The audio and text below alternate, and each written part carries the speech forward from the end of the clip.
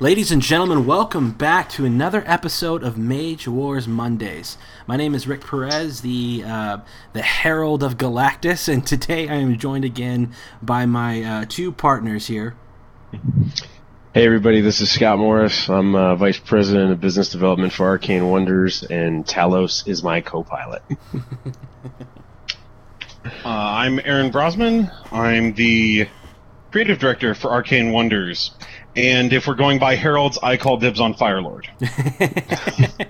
That's fair. Yeah, that works out a lot. All right, guys, we're going to be talking about the two new mages in Forged in Fire today, the Adramelech Warlock and the Anvil Throne Warlord. Now, Forged in Fire is going to be due out later this June, and before we get into that, I would like just to quickly say that I thank you so much for all the feedback we've gotten on the 3 episodes we've done thus far. We really appreciate it, and I am totally stoked that everybody is so excited for this. So thank you again. It means a lot, and it's good to know that you guys are enjoying what we're doing. You like us. You really like us. Here.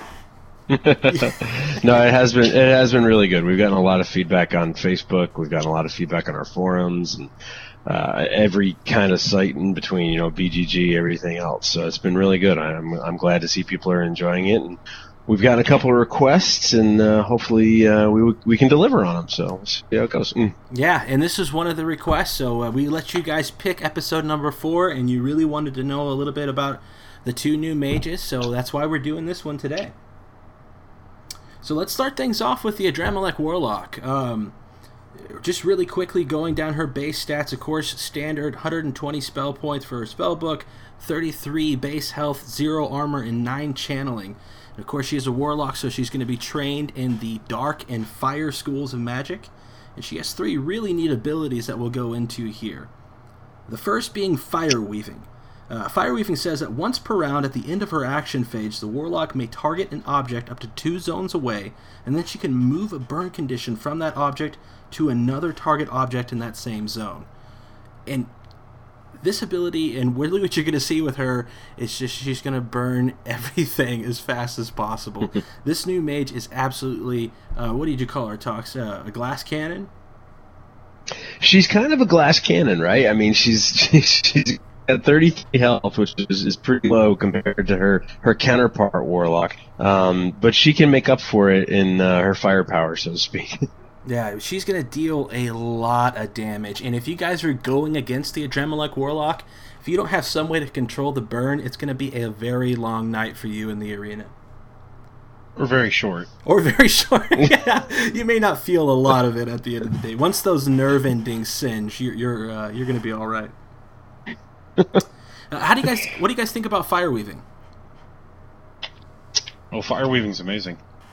Yeah, I think Fire Weaving. I think the thing about Fire Weaving is its options, right? I mean, it allows you, with the multitude of fire spells and things that can burn, and all the stuff that already existed in the world of Etheria that lets you burn. Now you have options, right? You could have a burn token on an opponent's creature.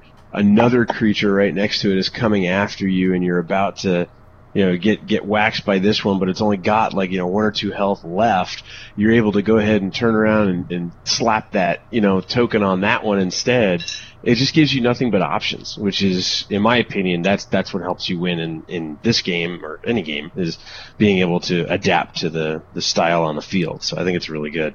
Absolutely. Oh, definitely. You touched on something there that I wanted to point out for sure, is that if you know something's going to die and you don't want to have all 3 of those burn tokens stacked on that one creature, pull one off, put it on another one, and just see that cringe on your opponent's face as you're just spreading all that damage around. There's a tagline that we've been using for this mage that it says, "Where I walk, the world burns." That's pretty much what Fire Weaving does, right? It's wherever she gazes, whatever she touches, she's like the flaming Midas. So yeah. With that tagline, I think she may become the most metal mage in Etheria. Yeah. I can see that. Yeah. Her next ability is called Smoldering Curses, and I really like this one as well. It says enemy creatures gain the Flame +1 trait if they have one or more revealed curses you control attached to them. And remember that Flame +1 means that you're going to roll 1 extra damage die anytime you do a fire-based attack on that creature. And it's just, when you think about it, and you think about her abilities to be able to move those fire tokens around, and those burn tokens around, it really brings a smile to my face.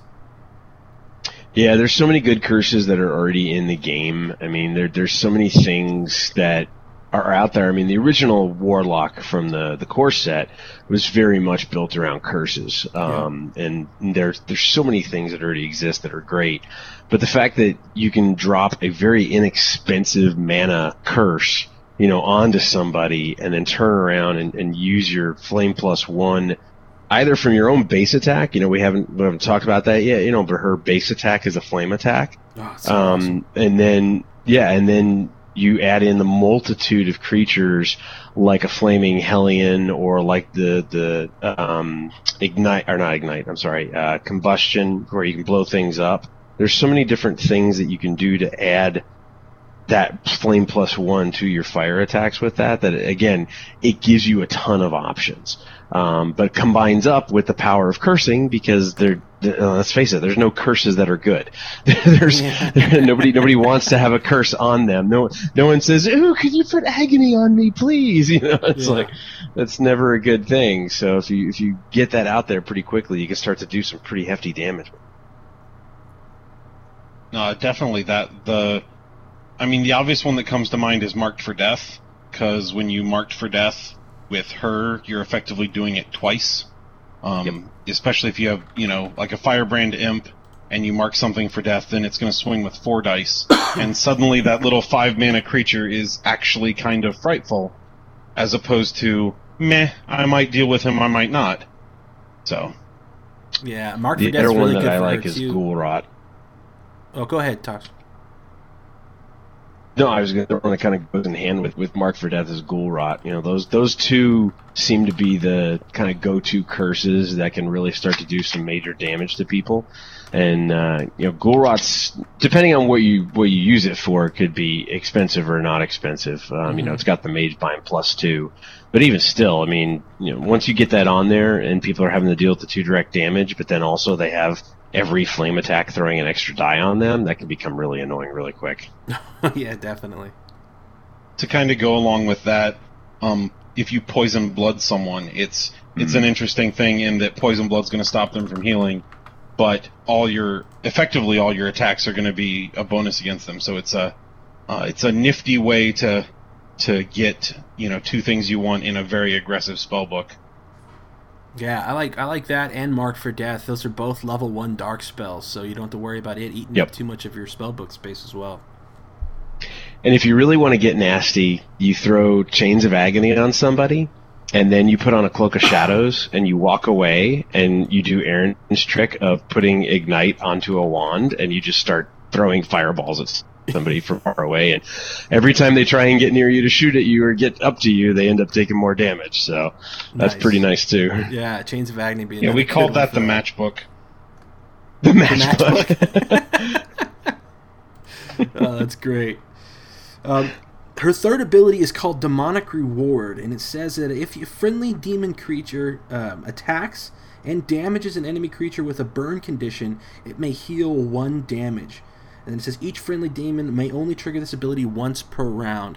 But this is a really good ability to have to make your smaller demons who are a little bit more squishy be able to stay on the board a little bit longer. Every point of damage counts, especially when you're talking about a creature who may only have 5. Wildfire Imp. Well, it definitely goes both ways, because then when you look at Adramelech, and he is not insubstantial in the slightest, but at the same time, a little bit of healing can go a long way to keeping him up and going. Yeah, Adrema who? Who's that?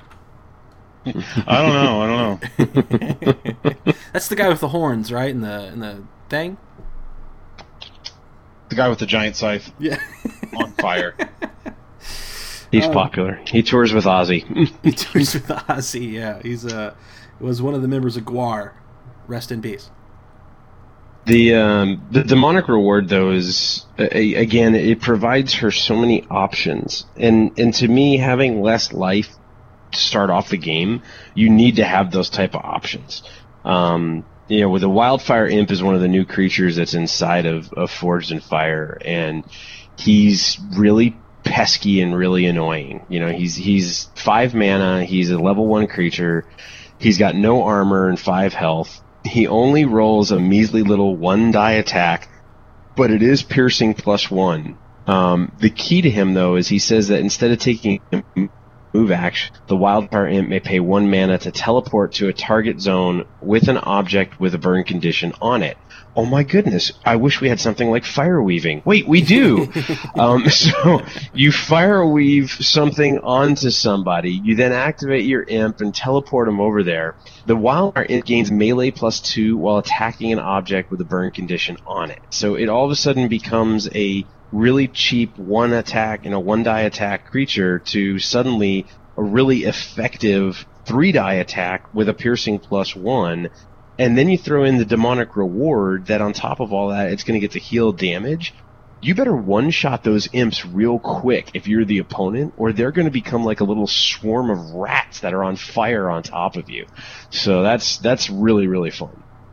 Yeah, depending on which side of the board you're on. Yeah, I have a quick question about Wildfire Imp. The card says you can play, or the Wildfire Imp may pay 1 mana to teleport, but he doesn't actually have any channeling or anything like that. So how does he actually get mana? Well, whenever a creature has to pay mana and they don't have it, the mage is the one who pays it. It's the way familiars work. So gotcha. So the mage is the one who's going to be like the imp is the one actually doing it, but the mage is the one paying for him. Makes sense. Yeah, if that dude had channeling, it would get even crazier. And he could only use fire-based attacks or something like that. Wait, there's a familiar for that. Yes. The last thing that she's got on her player card is Burning Touch, which is her quick action melee fire-based attack. It deals 1 die worth of damage and has an effect on a 5 or higher will do burn, as well as to have the defrost ability, like most fire attacks do, or all fire attacks do. But this is just another one of those ways to get burn out on the table. Man, this lady is just going to burn up every arena she steps foot in. Yeah, and I'll tell you what, the simplest things can sometimes help you, and throwing a bear strength on yourself, and all of a sudden you're rolling 3 dice melee in a 5+ burn, that's not too shabby either. Yeah, that's an excellent suggestion. Well, if you have the aforementioned Marked for Death, and she walks up and slaps them, they're going to have, it's a 3-die attack, so. Yeah, not too shabby. Tox, you mentioned, Scott, sorry, you mentioned before that Ignite, which is one of the new incantations for Forged in Fire. That is a 2 mana cost spell, and it's actually one of my favorites in the set because it allows you to, if a target already does not have a burn condition, it receives a burn condition. No ifs, ands, or buts. You don't have to worry about rolling that effect die. And then from there... Yeah, it's got it. Like, that's it. Yeah. It's coming at you. You're going to take it. Aaron had talked about putting that on a wand, and you're just sitting there spitting out burn tokens for 2 mana every turn. It can become like a fireworks show really quickly. But then you can combine that with another card in the set with Combustion.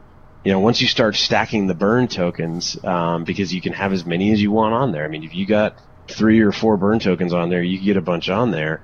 But then you have the Combustion card, which is another incantation, which for 5 mana, you remove all burn conditions from the target, and then Combustion makes an attack equal to X attack dice. That's a ranged attack for 0 to 2 range, where X is the number of burn tokens times 2. Yeah, so if you got crazy 3 tokens on it, you could do 6 dice attack, just, boom, it explodes all over the place. Now you have to remove the burn tokens, but as you've already seen or heard, she has a pretty good variable options to getting more burn tokens back on things. So there's quite a bit of flexibility just within this set. But then, you look outside of the set and some of the things that we've had from previous Force Master versus Warlord, Jude versus Necro, and even some of the cards in Conquest of Kumanjaro, because if some people may remember, the Malachi Priest had some stuff around burn conditions as well. There's some great options for her to be able to just literally light the entire arena on fire.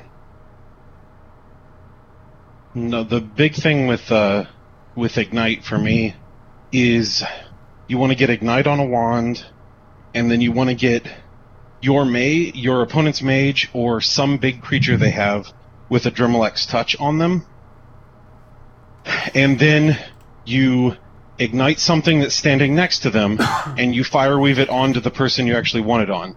Because Ignite won't let you stack burns on someone, right? But you can light someone on fire, and then you can use fireweaving to get all that stuff to stack. And then Adramelech's touch means that if they want these burns to go out, they're going to have to actually douse themselves with water or something, because you can, if they roll blanks, you can pay mana to keep the burn token around. Why are you hitting yourself with Geyser, bro? That would be pretty funny. That may be my new goal, is to get my opponent to Geyser themselves. I had a guy do that in playtesting. I had like 6 burns on him, and I was about to combust him, and he was like, "Desperation! Surfing wave myself." And he pushed himself into another zone even. But it was awesome. Oh, that's great. Awesome. That actually needs to be a T-shirt. Why you geysering yourself, bro, with just a picture of the Adramelech Warlock. We'll see what we can do. No promises, but we'll see what we can do. Yeah, that would be good. All right, do you guys have anything else to add on to the Adramelech Warlock? I mean, this mage is absolutely deadly, and her artwork is amazing. So kudos to who designed that, because she looks great. Spearing is awesome. Yeah, he does a great job. Craig is a great artist, and she's one of my favorite pieces of artwork when it comes to the mage, because she looks like everything you would expect her to be. Like if you only saw the ability card and that's all you saw, and then you thought to yourself, what would this woman look like? This is exactly what she would look like. It's amazing. It was pretty cool, because we were we've been doing a crossover with Level 99 games, and so I was watching the stream of their artist doing her version of our Adramelech Warlock, which turned out fantastic. Yeah, she looked really good. But she was like, "Yeah, Brad showed me the art from the original one," and I was like, "Are you serious? Are you serious? You want me to do this? Are you serious?" And I think hers turned out fantastic, but Craig does fantastic. Like, he does all our mages, and he does amazing jobs. And the Adramelech Warlock is definitely one of the best ones I've seen. Yep. And that's probably a good thing to bring up. For anyone who doesn't know, we are doing this crossover with Level 99 games. If anyone's not familiar with Level 99 games, I cannot recommend enough to check them out. So Brad Dalton Jr. is the owner of them. They have done a lot of Kickstarter games. They've been very successful with every one of their Kickstarters. I think actually their lowest one was like 202% funded. So I mean, it's pretty amazing how good they are. But they have everything in their portfolio, from pocket games that are like 52 card, decks of cards that you can put in your pocket and take with you, up to big giant Euro worker placement style games with Argent the Consortium. So they have a really vast amount of games in their portfolio, but it all kind of hinges around this world of BattleCon, and that's where we started to do this crossover. They have a new Kickstarter available right now for their BattleCon, and we're having our mages guest appear in that game as add-ons, like additional packs you can get for the game. And then in a future set, we're going to have a couple of their characters become legendary creatures in our sets. Oh, that's awesome. It's pretty exciting. It's pretty cool stuff. It's the thing that I think initially people were concerned about, and totally rightfully so, is people did not want to see the artwork styles mixed So if anyone isn't in the know, just so that everyone is, like Aaron had said, their artist took our images and recreated it for their game and their image. We're going to do the exact same thing. So when their mages become legendary creatures in our game, it will fit thematically and stylistic wise and artistic wise in our game. It's not going to be like we're going to have a different art style just for those creatures or anything like that. But it will be those creatures, so if you're familiar with them, you'll be really excited to see them in the game. That's awesome. And you guys can find more information on Level 99 Games website, which is lvl99games.com. Yep, there's free plugs for Brad. There you go. Brad. I'll be sending you a bill, Brad. No. All right. Hey, why don't we go to war? Let's go to war. Yeah. All right. So there is another mage as hot. Pardon, excuse my French. As hot as this mage is, and she is because she's lighting everything on fire. There is another mage inside of this set that is pretty darn beefy, meaty. Just this guy is like pain and power personified. So yeah, he's absolutely again, and his artwork looks great. This is the first dwarf mage in the Etherean universe here, right? So we're seeing this is the Anvil Throne Warlord, and he looks absolutely wonderful. He's actually it's a self-portrait of Aaron, actually. Good look, Aaron. Well, he is on my business card, but so just I wish I could grow a beard like that. Oh, same here. Same here for sure. Just to run down his stats really quick, he's got again standard 120 book spell book. He's got the 34 health, 0 natural armor, and 9 channeling. He's, of course, as a warlord, so he's trained in the schools of war and earth magic. And he has 3 primary abilities and a basic attack. The first primary ability we'll get into right now is his bread and butter, and what really makes him stand out over the previous warlord. It's all about runesmithing. And Aaron, you've talked a bit about this version of the warlord before. Can you go into runesmithing for us for a bit? Sure. So runesmithing is a really awesome way for him to kind of adapt his equipment to what he needs. He has 5 special runes, and each of them does something different. And when he equips a piece of equipment, then he can pay 1 mana and assign one of the rune tokens to it. He only gets to use each one once, so when that piece of equipment is gone, that rune is gone, he's not going to get it back this game. But they all help improve some aspect of what the piece of equipment does. He has a rune of precision, and that one makes his the attacks he makes with that item more potent, so they get piercing +1. He has shielding, which if the item gives him a defense, then the first time he rolls it each round, he gets to add 2 to it, which is pretty awesome. He has fortification, which if it gives armor, this makes it give an extra armor. He has one that's power, so anything that's going to cast a spell, he can trigger that ability for 1 less mana. So like the Helm of Command or the Wand of Healing or an Elemental Wand, if he puts the Rune of Power on it, they're going to get it for less mana. And then the last one is kind of the Jack of all trades one. It's Reforging. Basically, it gives the equipment cantrip. So you can destroy it once and he's going to get the equipment back. Now, once it's destroyed, the rune is gone, but the equipment will come back. Now, all of those runes have one additional effect, which is if you try and destroy a piece of equipment that has a rune on it, you have to pay 2 extra mana to do so. So when he stamps a rune on something, he makes it stronger and more resistant to being destroyed, as well as giving it cool abilities. And that's really one of the keys with him, is to have equipment in mind for his runes. You want to have a plan of where you want to use them, and you want to have something that can take advantage of them. because at different times each of them can be quite useful.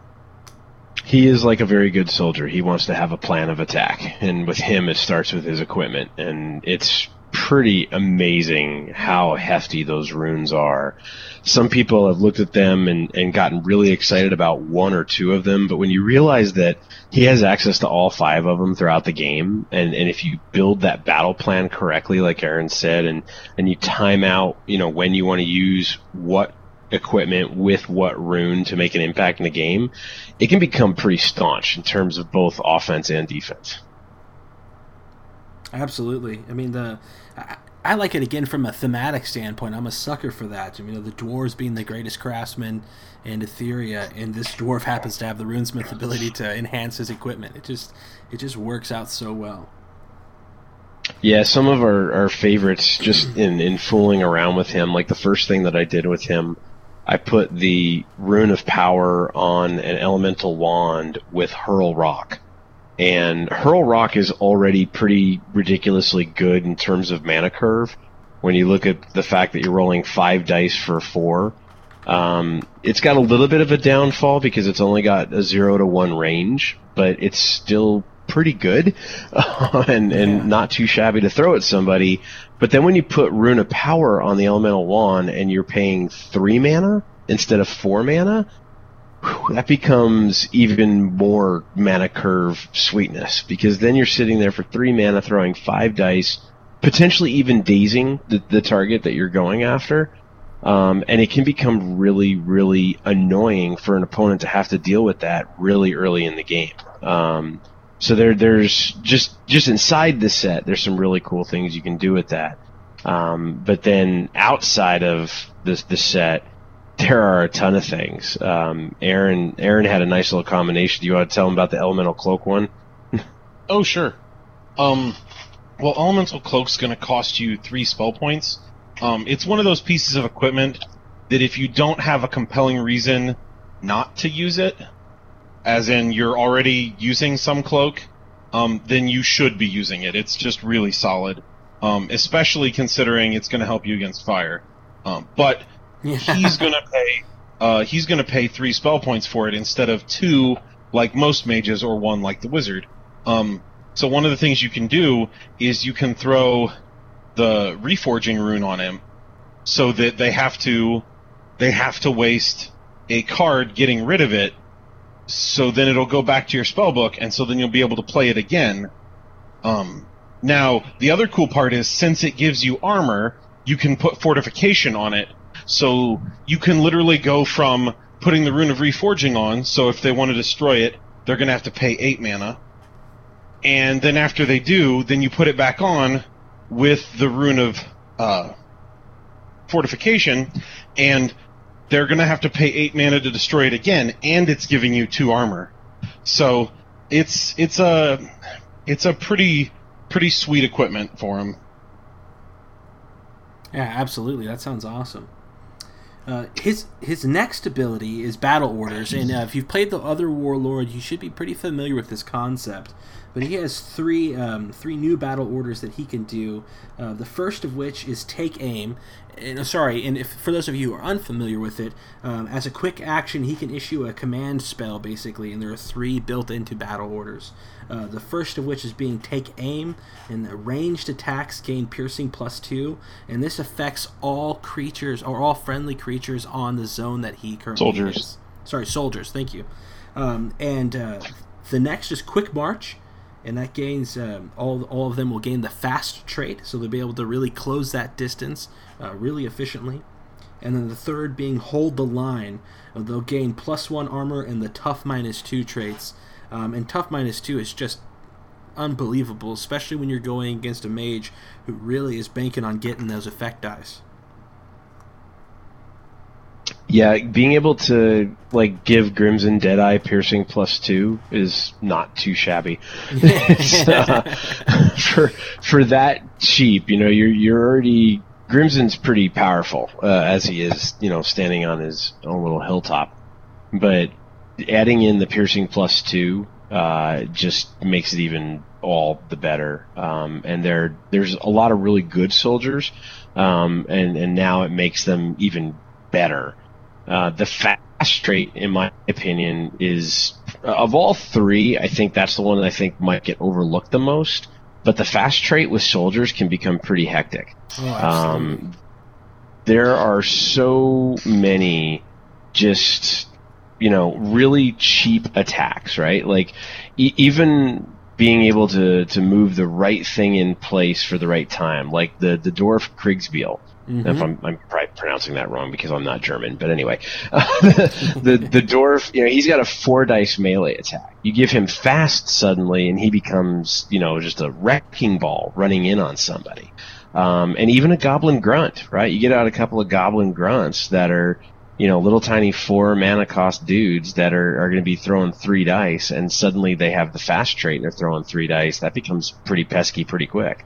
Yeah. So it doesn't necessarily have to be these like meaty soldiers for it to really take effect and really, really do some amazing things. And I like the idea of that with Lion Savagery. Yeah, yes. Lion Savagery is really, really, really good. It's probably the best enchantment in the game, in my opinion, right now, just me personally, because I love it so much. But yeah, it becomes a wicked nice combination. Anyone who's not familiar with Lion Savagery, it's an enchantment that's inside of this new set. It was actually a preview card, or a promo card, for a little while, and then it's in Forged in Fire, but it's it's like all enchantments. It's 2 to come into play. The reveal cost is 3, and it says the creature gains charge +2 and melee attacks gain piercing +1. So you cast your quick march and give somebody fast. Then you flip over Lion Savagery for 3, so you're spending a total of 4 mana, and they're able to move twice, make a quick attack, get charge +2, get piercing +1, and just wreck the line, so to speak. Yep. Yeah, that's absolutely going to devastate people. And hold the line, and Aaron can probably attest to this better than anybody. Tough -2 is phenomenal, especially when you're dealing with the wizard. Whenever I run up against the wizard, it's not like he's there to, hold my hand and walk me through the arena. He's trying to daze me and stun me and push me around and do all these terrible things to me. And when you get that tough -2 and you get to make it harder for them to trigger effects on you, that becomes really, really powerful. The one thing I would say that's really amazing about these battle orders, like, Take Aim is great because, it's going to help you peel through armor, which was something that the Warlord didn't have before.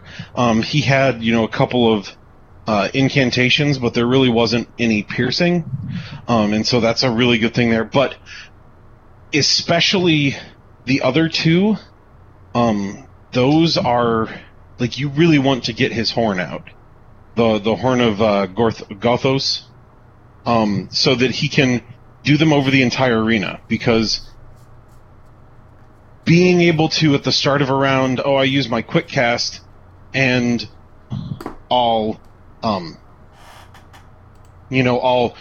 make everyone armor +1 and tough -2, that's pretty dang special. Or using it to give everyone fast, you basically have like a mini zombie frenzy, and you didn't have to use zombies. Yeah. Or zombie frenzy. It's hard to run away from. And then obviously, like, he always has access to those. What's really great with that, and this goes for both warlords though, Gurmash, the new familiar, he's able to cast those if you decide not to give him a spell. So if you don't give him a command spell to cast, then he can cast, one of their battle orders as well. So yeah, Gurmash is absolutely cool. I mean, he's just from every aspect of it, he's awesome. Well, let's go ahead and just mention the last ability here that the Warlord has. His basic melee attack is just a plain Jane vanilla quick attack that does 3 dice worth of damage. But his other ability, he comes built in with the tough -2 trait in the battle hardened ability that he has, which is awesome. So again, that's going to be a way for you to resist that control a little bit, like Scott was saying earlier. Do you guys have really quickly anything else to add on about these two mages? Well, I guess the first thing is, if you're looking outside of Forged in Fire, for the Warlock especially, you want to make sure to include Battle Fury, since you get a chance to apply effects every time you attack. That gives you extra chances to apply Burn. Also, the Flame +1 trait is applied to all attacks.